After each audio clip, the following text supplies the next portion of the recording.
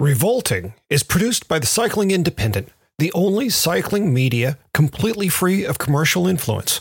We are community supported and dedicated to the whole of cycling. As our tagline says, if you ride bikes, you're one of us.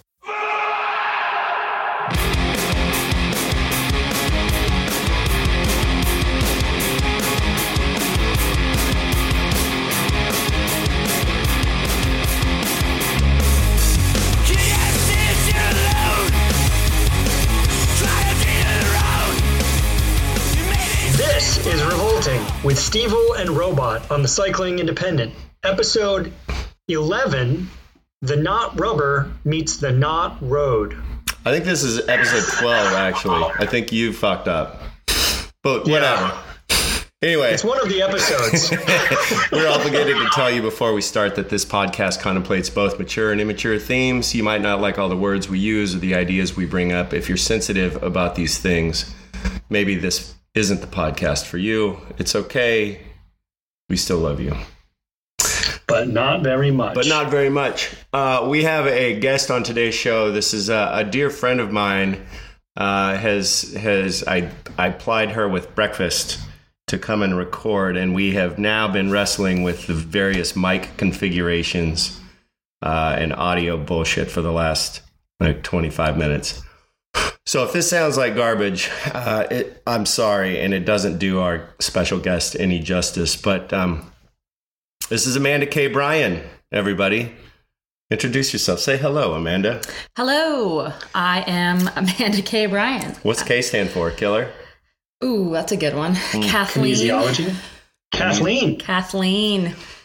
Amanda Kathleen Bryan. And what do you do? How do we know each other? We know each other through the cycling industry, and what I do is I pedal bicycles to bike shops. I work for the Kona Bicycle Company out of Bellingham, Washington. Been there for about 6 years now. I get to travel the country riding bikes, drinking beers, hanging out in bike shops. If you follow Amanda on the internet machine, which I've begun doing in recent weeks, she does all kinds of rad shit. She does. She's like I work in the bike industry, and I'm like, where's my rad shit? She's a stunt person. She's kind of all over the place. Yeah. It was funny. Has much cooler friends than I do. We were talking, notwithstanding. We were talking at some point, and she was like, I was kind of marveling at like these cool trips that she'd do, and she would just peace out and go be in the woods by herself. And I was, impressed with her bravery in all of these adventures that she was taking. And she said, well, for the sake of full disclosure, I'm actually fucking terrified in all of these things that I do. But it's pretty inspiring to me. She does this amazing stuff just to sort of test her own boundaries. And, I feel like I could learn a lot from that. Yes. Doing things you're terrified of. Mm-hmm. Yeah. I think a lot of folks can relate to this, but in the last 2 years, I realized that I do actually have an incredible amount of like anxiety that prevents me from doing certain things like going outside, being on my own. And so, I'd say in the last few years, that was something I have been kind of trying to work through and spending a lot more time by myself on bike trips and just being out in the woods and kind of working through just fears that I have of just kind of being alone and out there a little bit. Working through some PTSD. A few years ago, I was stalked by a cougar in Pemberton, Canada. And so that kind of messed me up a little bit. And so, working through that it's been interesting. But for full disclosure, I'm just like a lot of people. I have heaps of anxiety. But,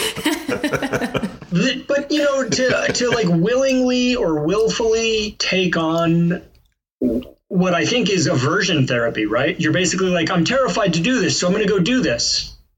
Yeah. That's awesome. Yeah. I wish you could see me though out there, because it all started with just going for what I call woods walks with my dogs. And I have this really cute little, 3-inch pocket knife that's going to do a whole lot if anything happens. But the whole time I'm out there, I'm like walking and looking over my shoulder. The littlest sound happens, and like, you know, it's like my chest like flares up with that anxiety, and I'm just like, okay, we have to just keep going, and I kind of coax myself into like 30 more minutes. So wow, that's rough. I will say you're 3 inch. Like, I would not want a pocket knife to be 3 inches into my body. Like, right. I know it's just a 3-inch pocket knife. Like, maybe it wouldn't kill someone. God damn, that would hurt. I know. I think it's kind of bad, but I've also shared with Stevel that over the wintertime I went camping in my camper alone with one of my dogs, and the whole time I was replaying in my brain all of the things that I would do if somebody tried to break into the camper, and realizing that I don't have very many means of protecting myself. And it just came down to, well, I just have to be way crazier and more wild than the person who's crazy enough to try and get me in my camper, in this campground. That's prison rules. You just got to be, right. You got to out crazy the crazy people. So. Yeah. Well, I mean, it's a big deal. I don't want to get serious, because that's, you know, but my wife and I go to the woods together, and sometimes she goes to the woods alone, and I say, where are you going? She'll say, oh, I'm going here. I'm like, you always go there. Why do you go there? Because she feels safe there. Mm-hmm. Right. So there's this stupid thing that I never think about that she always thinks about. And I think for women, that's a real deal. Like, there's a sense, I think, sometimes that anxiety is misplaced, or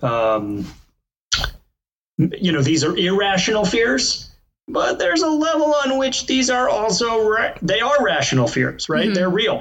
Like, shit happens to women that doesn't happen to men. Mm-hmm. Yeah, there's a very real lived experience happening that the anxiety is rooted in. Yeah. Amanda and I've talked about a book called The Gift of Fear, which I bought and then loaned recently to a friend, about basically honing one's instincts for danger. And it's a brilliant read. She's next up to read it when I get it back from the friend who is borrowing it currently. But it's a good book that I'd recommend anybody read. Everybody should read. And I bought this book and I've given it away now, I think 6 or 7 times. The Gift of Fear by a guy called Gavin de Becker. And it's kind of like, you have that sense. We as human animals have a sixth sense for danger, but because we live in the society that we do, it gets dulled, and if there's, to try to define or to try to recognize the difference between general paranoia and that there's actually something amiss, and that can serve a person in a city and it can serve a person in the woods, and not get whipped up into a frenzy about thinking about all the things that could potentially go wrong. Right. And be sort of cognizant of your surroundings. Yeah. It's good shit. 2 comments on that. The first one is, given the number of photos you've sent me where you're bleeding, I don't think you have any sense of where danger is. It's the ground. Yeah. That's where the danger is. Yeah. You're not sensing it, man. You're not getting the clue. I know where it is. I just can't seem to stay off of it. The ground is constantly sneaking up on you. It's constantly sneaking up on me. But I think this is a super worthy topic. Do you want to get on to what we actually had agreed to discuss today? Because I like talking about this too. Eventually we should get to what we plan to talk about today, which is the not rubber meeting the not road. Yeah. But I before we leave this, I want to say there's another book which Amanda, which everyone really would find helpful, which is called Strike the First Deadly Blow. I already love this title. Yeah. It's basically like a how to kill people book. Love it. And what's great about it is it has the most amusing like very rudimentary illustrations, like about like punching people in the throat and stuff. Is it bad that I instantly thought of like my very sharp elbows when you said that? Oh yeah, you could definitely use those to strike the first deadly blow. Okay. But it's about anytime you're threatened, killing whatever it is as quickly as possible. Yeah, there was not Phantom. Maybe it was Phantomos. It was one of Mike Patton's bands that he was in with Dave Lombardo from Slayer. I think it was Phantomos. They have this like robotic recording of basically a like how-to tape, how to kill somebody. Yeah. Like if push comes to shove. Yeah. Sometimes you just have to kill somebody. Sometimes. Yeah. So the subject of today's show, Steve told me, this is going back a little while because it took us a long time to all get in the same virtual room here. Mm-hmm. You had told him fascinating things about riding a bike while being a female. That there were maybe times to wear a chamois and times not to wear one? I was watching a story that she had posted on Instagram, and she was just talking about riding shorts or chamois or cycling specific clothing for a woman's lower half of their body, and how she has a preference. And then all of these people started chiming in, and then it was just this kind of explosion of perspectives. And it was pretty neat to read through and to hear everybody's different opinions. And so Amanda and I were on a ride together a couple of weeks ago, and we were a month ago, I guess. And we were discussing it, and I just kind of, having spent a lot of time working in a bike shop and trying to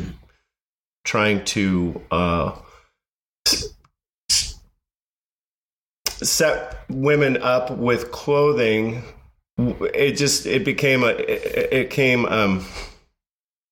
kind of fascinating to me to realize all of the variations and and having worked for a bicycle clothing company too, and having tried to maintain some foundational understanding of women's clothing in the bicycle industry, I just realized that there are a million different perspectives and a million different tastes and needs. And because you and I both have penises, theoretically, we don't know experientially what's going on here. So we're hoping that today, Amanda, you'll fill us in and our listeners do my best. About what I think in the notes I called the saddle vagina complex. Well, so to kind of back it up a little bit, I've been what I call chamois free for 3-4 years now. I haven't worn, I'm not into chamois at all.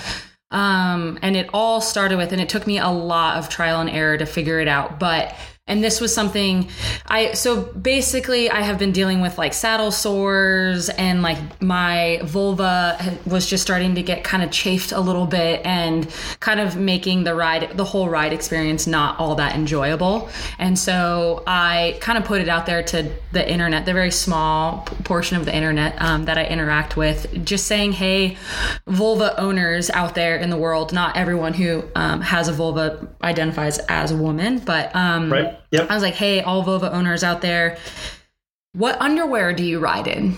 Because I'm trying to get this sorted out. And that was what like really cracked it open. I knew I needed to kind of start deciding on saddles and really start experimenting. But it was, like Steve said, it turned into a way bigger thing. All I wanted to know is like what people who have vulvas and they ride bikes and they don't wear chamois, what underwear do you use? And that just turned into so many people asking me to please share the list of underwear or like whatever riding apparel people are using. And then that turned into a lot of people asking me why I don't wear a chamois. And then it turned into saddle conversations. And so it was really surprising because the biggest reason I stepped away from chamois is I was struggling with BV, bacterial vaginosis, which anybody who's experienced that, it sucks. I don't know how much detail you want, but it doesn't make your vagina smell very good. You deal with discharge. It's really uncomfortable. And so in sharing that honestly with people, I realized I was even having conversations with folks of being like, holy shit, I've been struggling with that. And I had no idea that it was related to my chamois. And I was like, yeah, I went to doctors. I talked to everybody, like trying to figure this out, went to a gynecologist, and everyone was like, yeah, I don't know. And it wasn't, I was doing everything with the chamois. I was like, I got sports wash. I used baking soda. I would put it on right before a ride. And the second the ride was over, I'd take it off, like all of these things. And it was just something that I really struggled with. And once I moved away from it and moved to all cotton underwear, the issues went away. And then it kind of turned into like gooch chapping and like saddle sores. And so, yeah, it was interesting because it was wild how many folks deal with this. And I even loved it because, like I said, I kind of put the call out there for vulva people, and one person kind of slid in. They're like, ball owner here's the issue that I'm having. And I was like, okay, let me phone a friend. And so that was amazing because I was able to kind of tap into another cycling industry professional. He works for Pink Bike, and I was like, hey, I like screenshotted it and sent it to him, and he had really amazing info and shared it with him. And that person kind of walked away feeling like really grateful. So it's just this idea of like, we all have different bodies and we all have different issues, and we find what we're comfortable with on our bikes. Like these are various things. I mean, it's even just the way you're sitting on your bike. That was another thing too, is like, some people sitting way too far forward and way too far back. But not being comfortable enough, especially for, I think, non-cis men going into bike shops, when like that's kind of what dominates the industry. When they're walking into these bike shops, it's really difficult to have a conversation with someone and being like, oh yeah, so like my vulva is like, I'm missing some like skin and I have these gross bumps, or like this is happening. Like it's not very comfortable to talk about genitals with folks. But oftentimes it's like you kind of need a little bit of that to help people. Absolutely you do. I mean, it's not comfortable for anyone. I've gotten fucking shut down in bike shops walking in, I can't imagine what it must be like for somebody, or you're not even going to walk in and you're not even going to walk in and talk to some random person about this. No. So it's like this big mystery that's never even really been broached. Well, folks, that was a big thing, is how so many people had no idea that all the saddle options. Because they go in and they buy a new bike, and it's not talked about, of how important. That's the saddle you get, because that's what comes with the bike. Totally. Right. And I work. Good luck with your vulva. Yeah. And I fell for it too. I worked for a bike company, and I didn't really want to put in like the time, money, effort, because not everyone has resources to go spend, $7,550 on a saddle for it to not work. It's a lot of trial and error.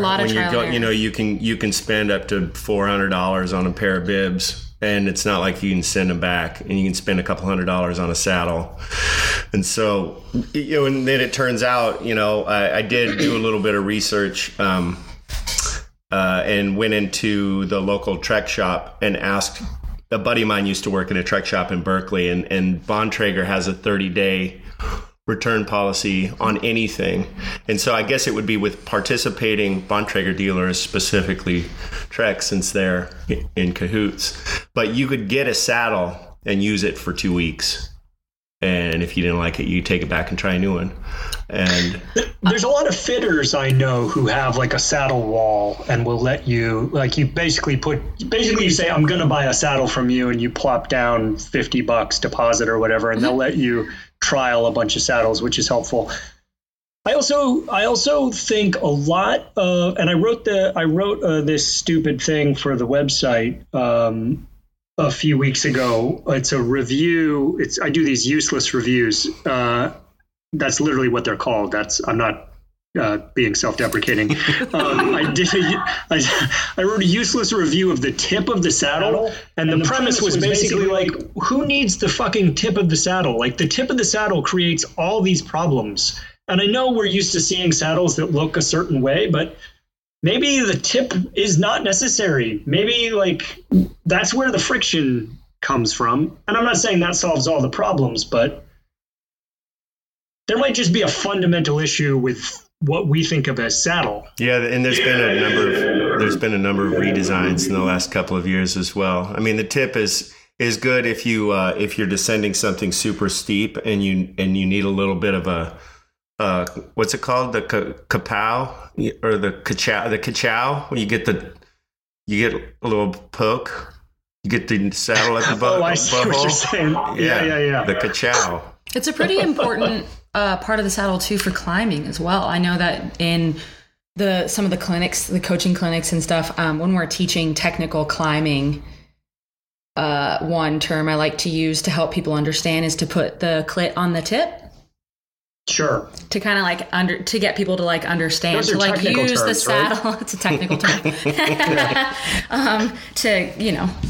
It's a lot of women's clinics that I help out with, but just to kind of get them to like really think about like where you're putting your weight, with your like bike body separation and stuff. But and you don't realize how much the investment or how much involvement the saddle plays in maneuvering the bike until you ride a bike without a saddle, 100%. Yeah, this is in your thighs and zigzagging and zipping around. I struggle with the whole.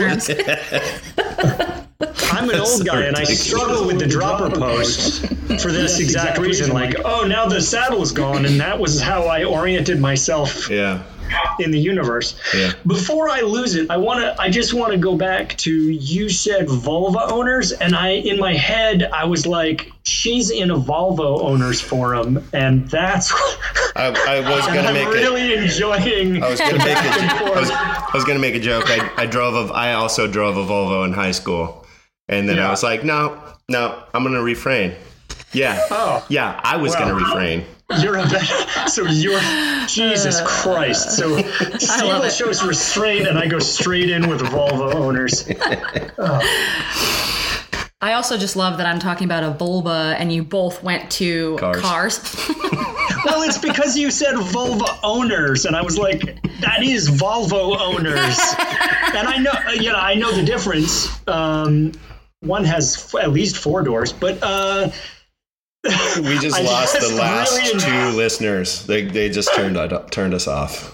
That was it. They were like, that's pretty good information. I'm out.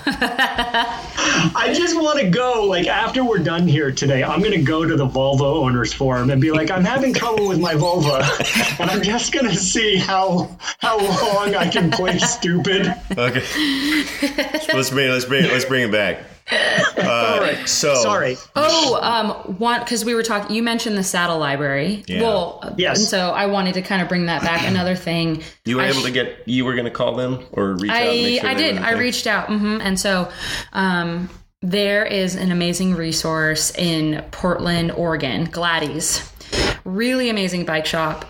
They're doing a really good job of just being like gender inclusive. It's really beautiful shop too. I've not had a chance to step in it myself, but I've been kind of obsessed with that bike shop for a number of years now. They have a saddle library, and it's that same thing where I did reach out, but I can't remember all the facts that they gave me, but there is you pay $50 or $100, and you can try as many different saddles out as you want, and then I believe that cost is applied towards the saddle that you want to purchase. And they are also they have a new owner now, and I haven't chatted with them as much as I did the previous owner, but they also do have a wide range of knowledge in terms of talking about what's going on with your genitals, what issues you're having, and they're really good at giving really, really great, important feedback and kind of helping folks work through that. That's a really great resource down there. You can set up consultations with them. They're still doing it even with COVID. And for all genders, everyone, all genitals? all genitals, all wherever you are on the spectrum. That's cool. Yeah, they're really great. They're doing a really, really good job. I think I actually appoint a lot of shops when they're kind of talking to me about how they can do better and expand, like all of these. And that's almost always the first shop that I'm like, well, here's a shop in Portland that I think is doing a really, really good job. So just in general, I think they are just an amazing resource. So I think also if you want to, if you're willing to invest in your genital comfort, there are fitters that have pressure mapping. Oh yes, I just did this. Did you? Mm-hmm. Sorry, I'm really excited. Yeah, tell us about the map of your undercarriage. It was, I mean, it was an awesome experience because I was comfortable with everybody in this bike shop. So Specialized, they have this. I guess it's probably like 2 feet long. This little black, what kind of looks like a scale. And you sit down on it and they just like have you put your feet up. If I remember correctly, they had me put my feet just like flat on the ground, and then you sit on it and kind of like just move around a little bit. And it measures your sit bones. So it gives you the correct width saddle. And so then where is this? This was at Fanatic Bike Co. here in Bellingham. Oh, I want to go. Yeah. And so for me, it was a really comfortable experience. I'm pretty familiar with a lot of the folks that work there. So it was kind of funny because I think I went in there after like a workout. So I like sat down and there was like a little snail trail on their machine. And I was like, if you give me a spray bottle, I'll take care of that for you. But yeah, and I went with it. I got a Specialized Mimic saddle. They measured my sit bones, so I got like a 155. Right now I have it on my gravel bike. And I think when you and I went and did the tattoo ride, that was my first real ride on it, and I didn't have any issues. I gotta do that. I've just picked the saddle. I've been running WTB saddles for probably 20 years. And then they released the Devo and the Diva, and they had Divas in white leather, and they were a little bit whiter. And I was like, well, white saddle, fuck, sweet. And the WTB saddle design has always been something that I really like. So it has the channel. It's whiter because my sit bones, like the old Bontrager sort of coffin saddles, I felt like I was sitting on my tailbone. I was just sitting on the bottom of my spine the whole time. Yeah. So because my pelvis, I guess my sit bones are a little bit wider, but it's just been a kind of a crapshoot.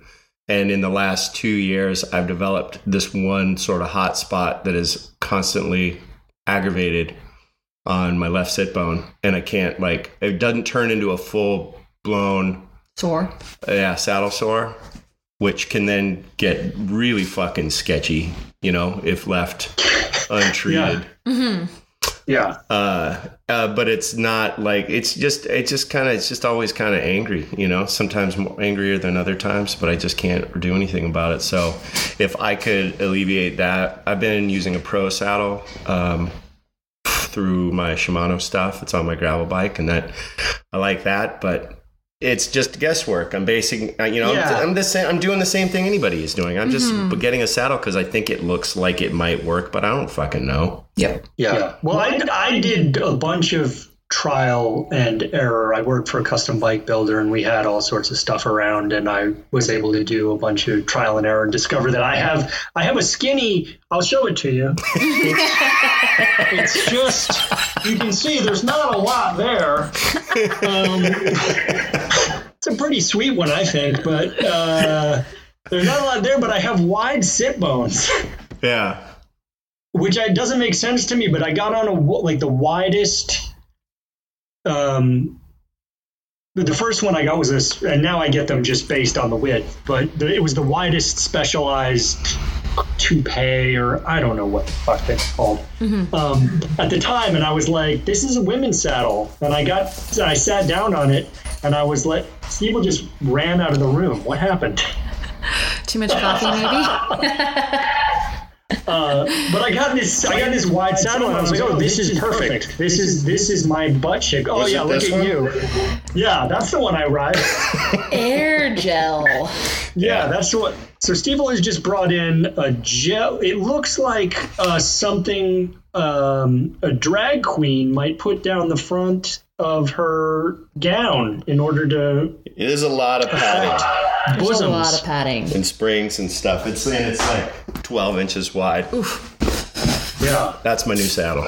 I am really enjoying hearing both of you talk about how you reach towards what has been deemed like a women's saddle. Yeah.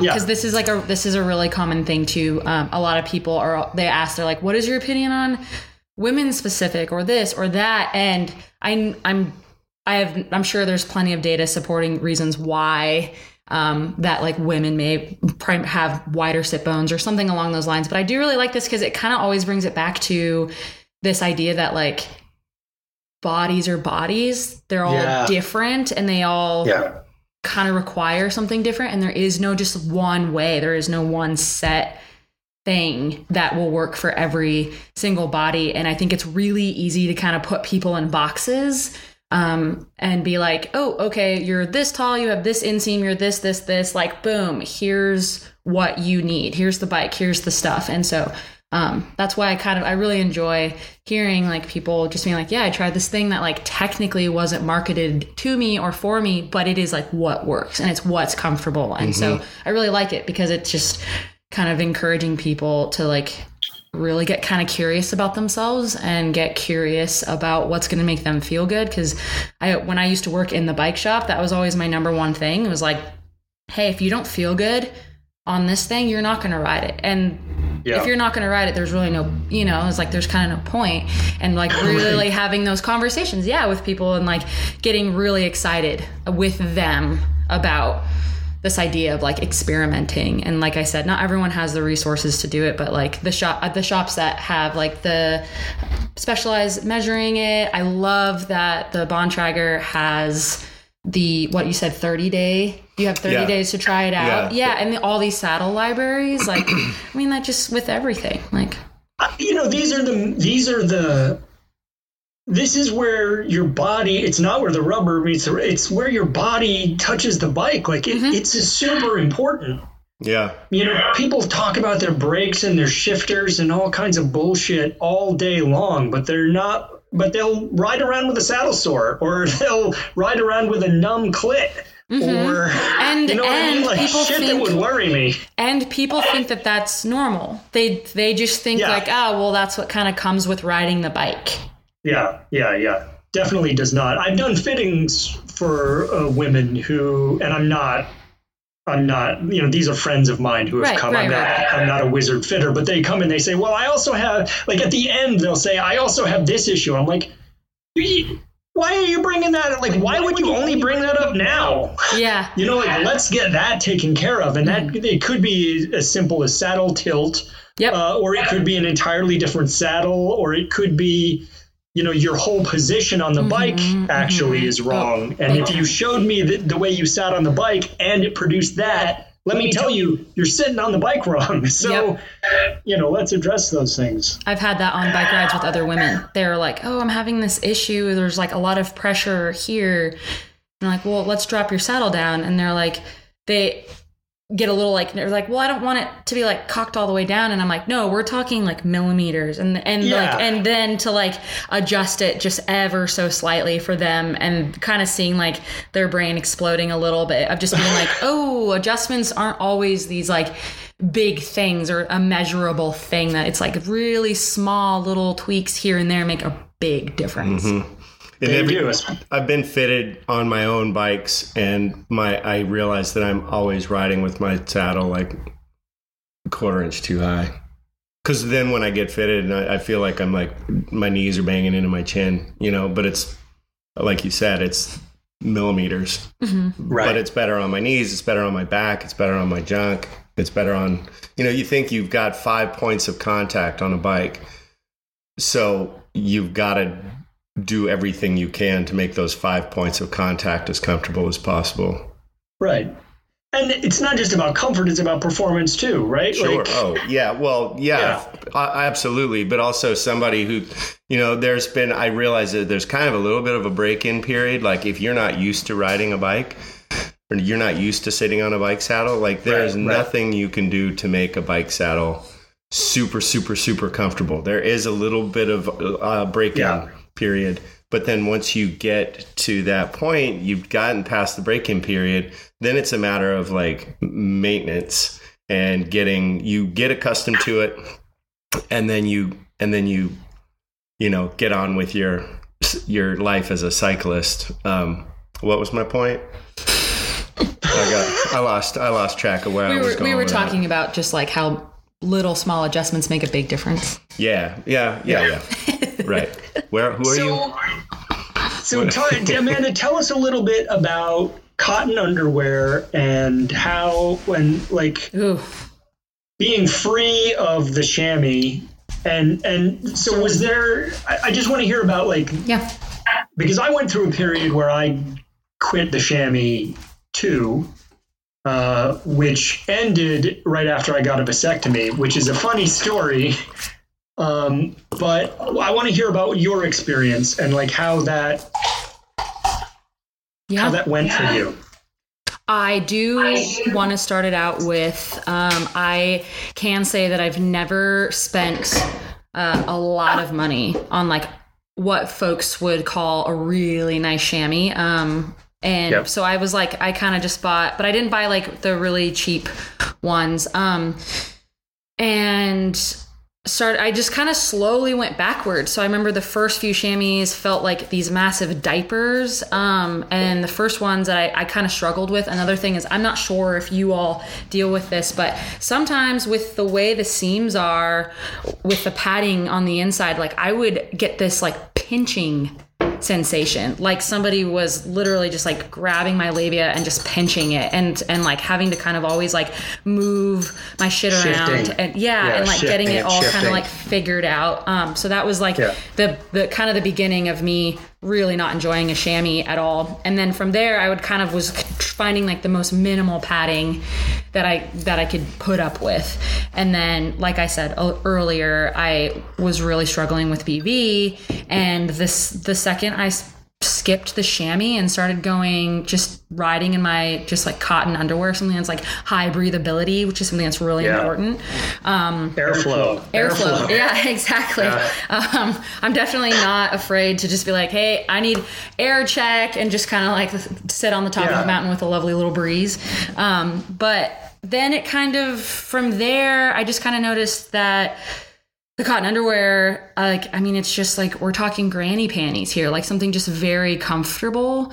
And then, but the seams were starting to become an issue. And so I kind of started trying different materials. So so another really great thing, a lot of people suggested synthetic brands, and I do not do well with synthetic materials. They just like, it doesn't matter if it's a shirt, if it's underwear, it doesn't work for me. There's something with the way, I don't know, the way it holds on to bacteria. I just don't do well with that. And so, I'm actually still kind of figuring it out of like what works for me. I had such a long list of people. They gave me, I think I like had a list of 10 different styles of like active underwear that everyone was using. And so far I've bought like 5 different pairs, and I can say that none of them feel good to me. And so again, not to kind of be repeating myself, it's like, it's just one of those things where until you talk about it with other people, you don't even like realize that you have to just try out different things. And so I think the next one is, they're called Boxer. I'm pretty excited about them. And they have like a seamless, so it's just women boxers. So instead of having the like fold and like bulgy area, they just omit that completely. And then they have the way the seams are, they're like seamless, which I think has been a big issue for me, is like finding something that doesn't have seams. So but I'm so happy. I'm chamois free. I'm going to be chamois free for the rest of my life. Like, I didn't wear a chamois. I went and did this like 300-mile bike tour, the Cape Loop at the southern tip of the Baja Peninsula. I didn't wear a chamois. I had one day where I was like really sweaty and kind of started getting a little bit of the like saddle sores, but luckily it was like a day that we had a break and they went away, and then it was a non-issue from there. So bike tours, long bike rides, mountain bike rides, like I'm about the no chamois lifestyle. And you don't have any like you don't ever feel like you're I'm gonna choose my words.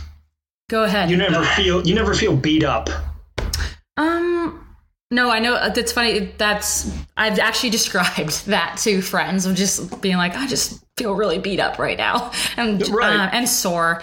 Not really, to be honest. So this was my experience. This was also like I played with my saddle, so I had that where my saddle, like, it can't be perfectly flat. It needs to be tilted down a little bit. Just like a smidge bit. And that was from me just like playing with my saddle placement, because it used to be way worse. And so when I skipped the saddle, that was something I was like kind of experiencing, was like, the best way I can describe it is just like everything just feels smashed and it just, I don't know if you can hear this sound, but a little but like almost sandpapery on the lips, which is, it makes me cringe. That's so good. No. So, but then when I started just adjusting my saddle and I realized that I was putting too much forward pressure, that really went away. But I do agree that there's a break-in period as well. I'm sure if you're really used to using a chamois, and then I wouldn't suggest going for your, 50, 60, 70 mile training ride. Like, I would give the advice to like ease into it, maybe do some You need shorter... to tenderize that stuff before you really commit to the whole barbecue. Yeah. That would be some advice. My experience was I quit chamois because I was just on my bike all the goddamn time, and it was like it was just the feeling of having my crotch suffocated all the time. Yeah. And so I gave it up, and I was like, fuck it. Like, I'll just, I just tenderize my stuff and I'll be fine. And that worked pretty well until I got a vasectomy.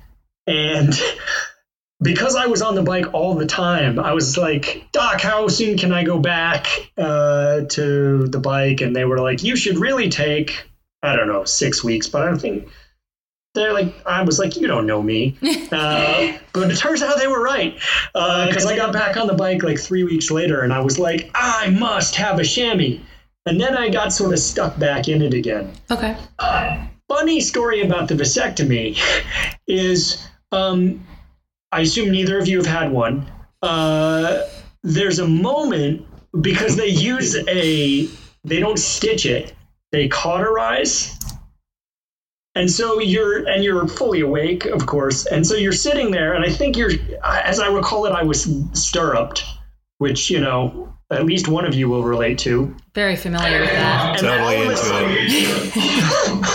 it. And only from the club, right? There's a point where smoke is rising from your crotch. Yeah. And you can hear this like... Oh my God. Smells like barbecue. Yeah. And my first thought was like, and that's me out of the gene pool. Wow. Okay. But yeah, then getting back on the bike required the chamois. Yeah. Chamois great. Have you heard of the Sax underwear? SAX, I believe. No. I think it's 2 X's. Is it 2 X's?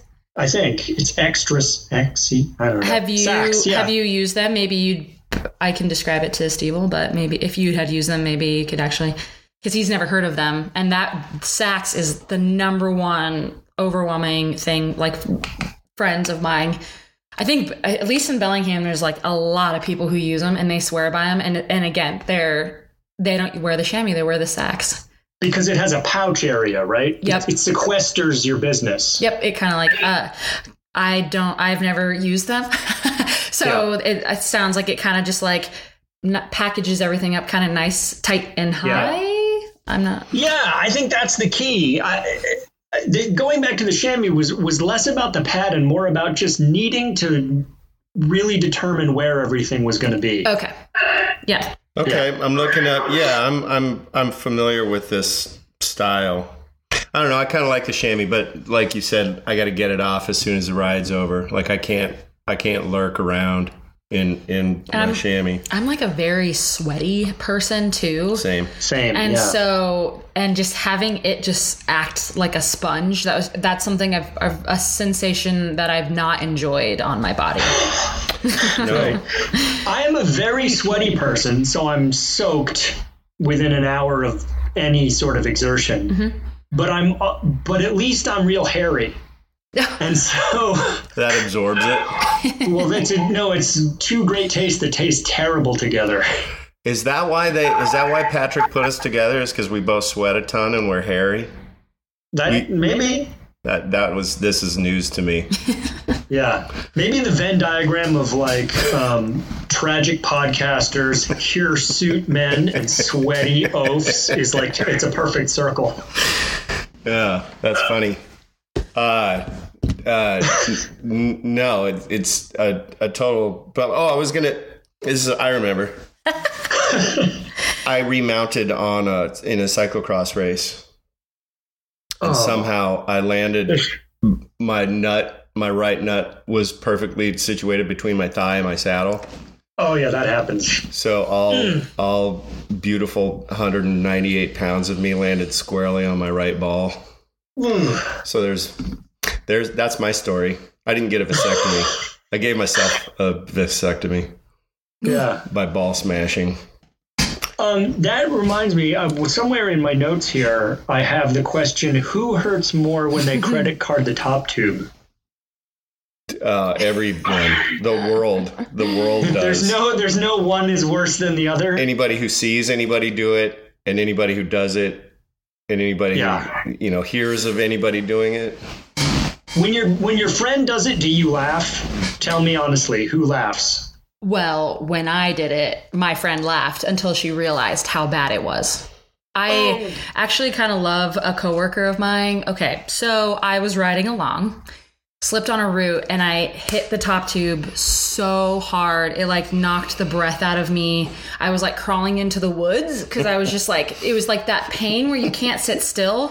And my friend was like laughing. She was like, "Oh, dude, are you okay?" And I was doing the like couldn't breathe. And I was like trying to tell her, I'm like, I'm not okay. It took me like a really long time to like catch my breath. And then I was like sitting on the saddle back because we still had like a little ways to pedal out. And I just remember every little bump hurt so bad. We got in the car and I was just sitting there and I was like, wow, that was really bad. And I looked down and I was wearing black bike shorts. And I was like, oh, I think I need to go to the emergency room. And they were like, what? And they looked and I like spread my legs in the back seat and their faces were like, because I just had blood seeping in my shorts. And I was like, okay, this is really bad. I was like, I'm going to run home really quick. And I sat down in front of a mirror and like opened my shit up and I saw this like 2.5-inch gash. It was like a whole second vagina in my vagina.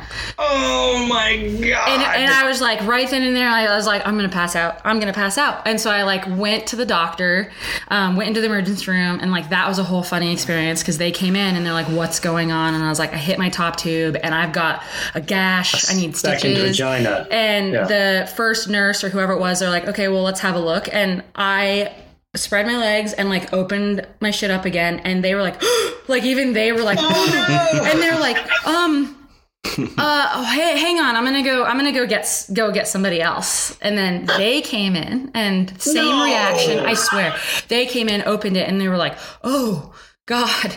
And then they were like, I think I should go get the gynecologist. And I just remember being like, you know what? Get the whole floor because this is the last time I'm doing this. I yelled it at them and they were just kind of looked at me like I was crazy. And then and it was amazing because then the gynecologist came in and they looked and they were like, oh yeah, it's like the inside of your mouth. Give it 3 days. You won't even be able to tell. Like everyone else was like, and then she came in and she's like, yeah, I've seen that before. You're fine. Oh. But it was for the 2 weeks after. She was right. About 3-ish days later, just like a wound on the inside of your mouth, it was like non-existent. It was fine, except it was the bruising. Mm-hmm. I had horrible pelvic bruising. It was all up the front of my pelvis. I'm just going to say it. Anytime I pooped, it was this like the pressure was horrible. Oh my God. It was bad. It was all black and blue and I feel like the color has left my face. That's bad. I just want to congratulate you.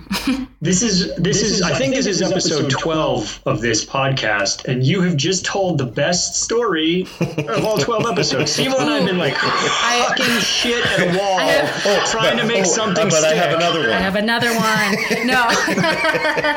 I was like, if you like that, no. A minute ago I had smoke coming from my crotch and you were like, hold my beer.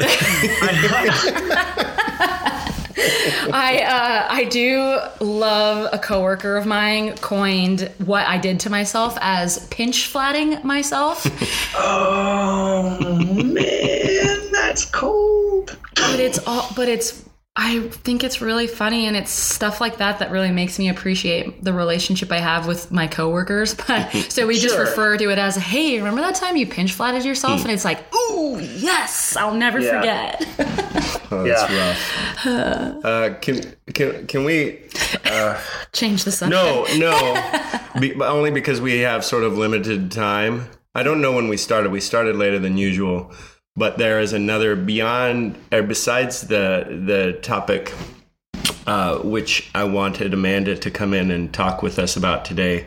I was thinking about this a little while ago. Like, remember when talking about erectile dysfunction based on saddles? That was like a big thing, and so there was tons of companies making saddles, and they were like people in lab coats at the Specialized booth at Interbike and holding clipboards, so they were super official doctor-y looking doctors talking about pressure points and stuff. But that seems like that's kind of gone away in the last 8 years.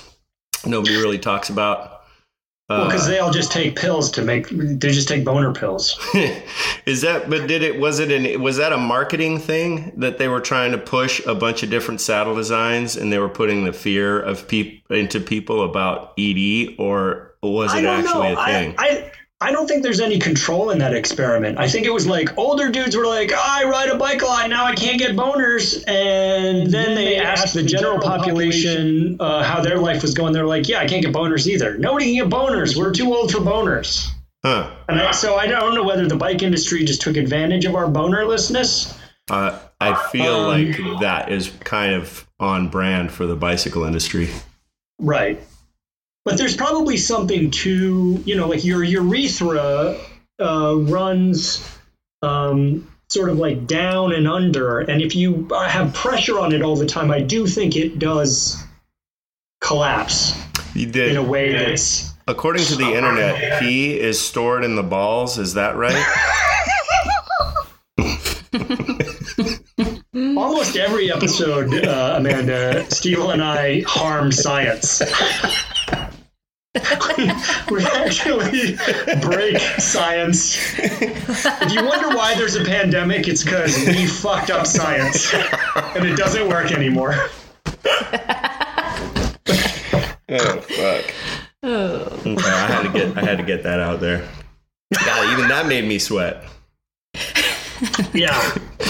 Yeah, very sweaty and hairy. Okay, that was a potential. There's a good potential that was a marketing ploy. I'm sure if you're riding your bike 8 hours a day and you're smashing your perineum, you're probably going to have some nerve stuff. But it was like a big deal, and there was magazine articles, and there was ads, and there was all kinds of stuff, and then it just kind of went away.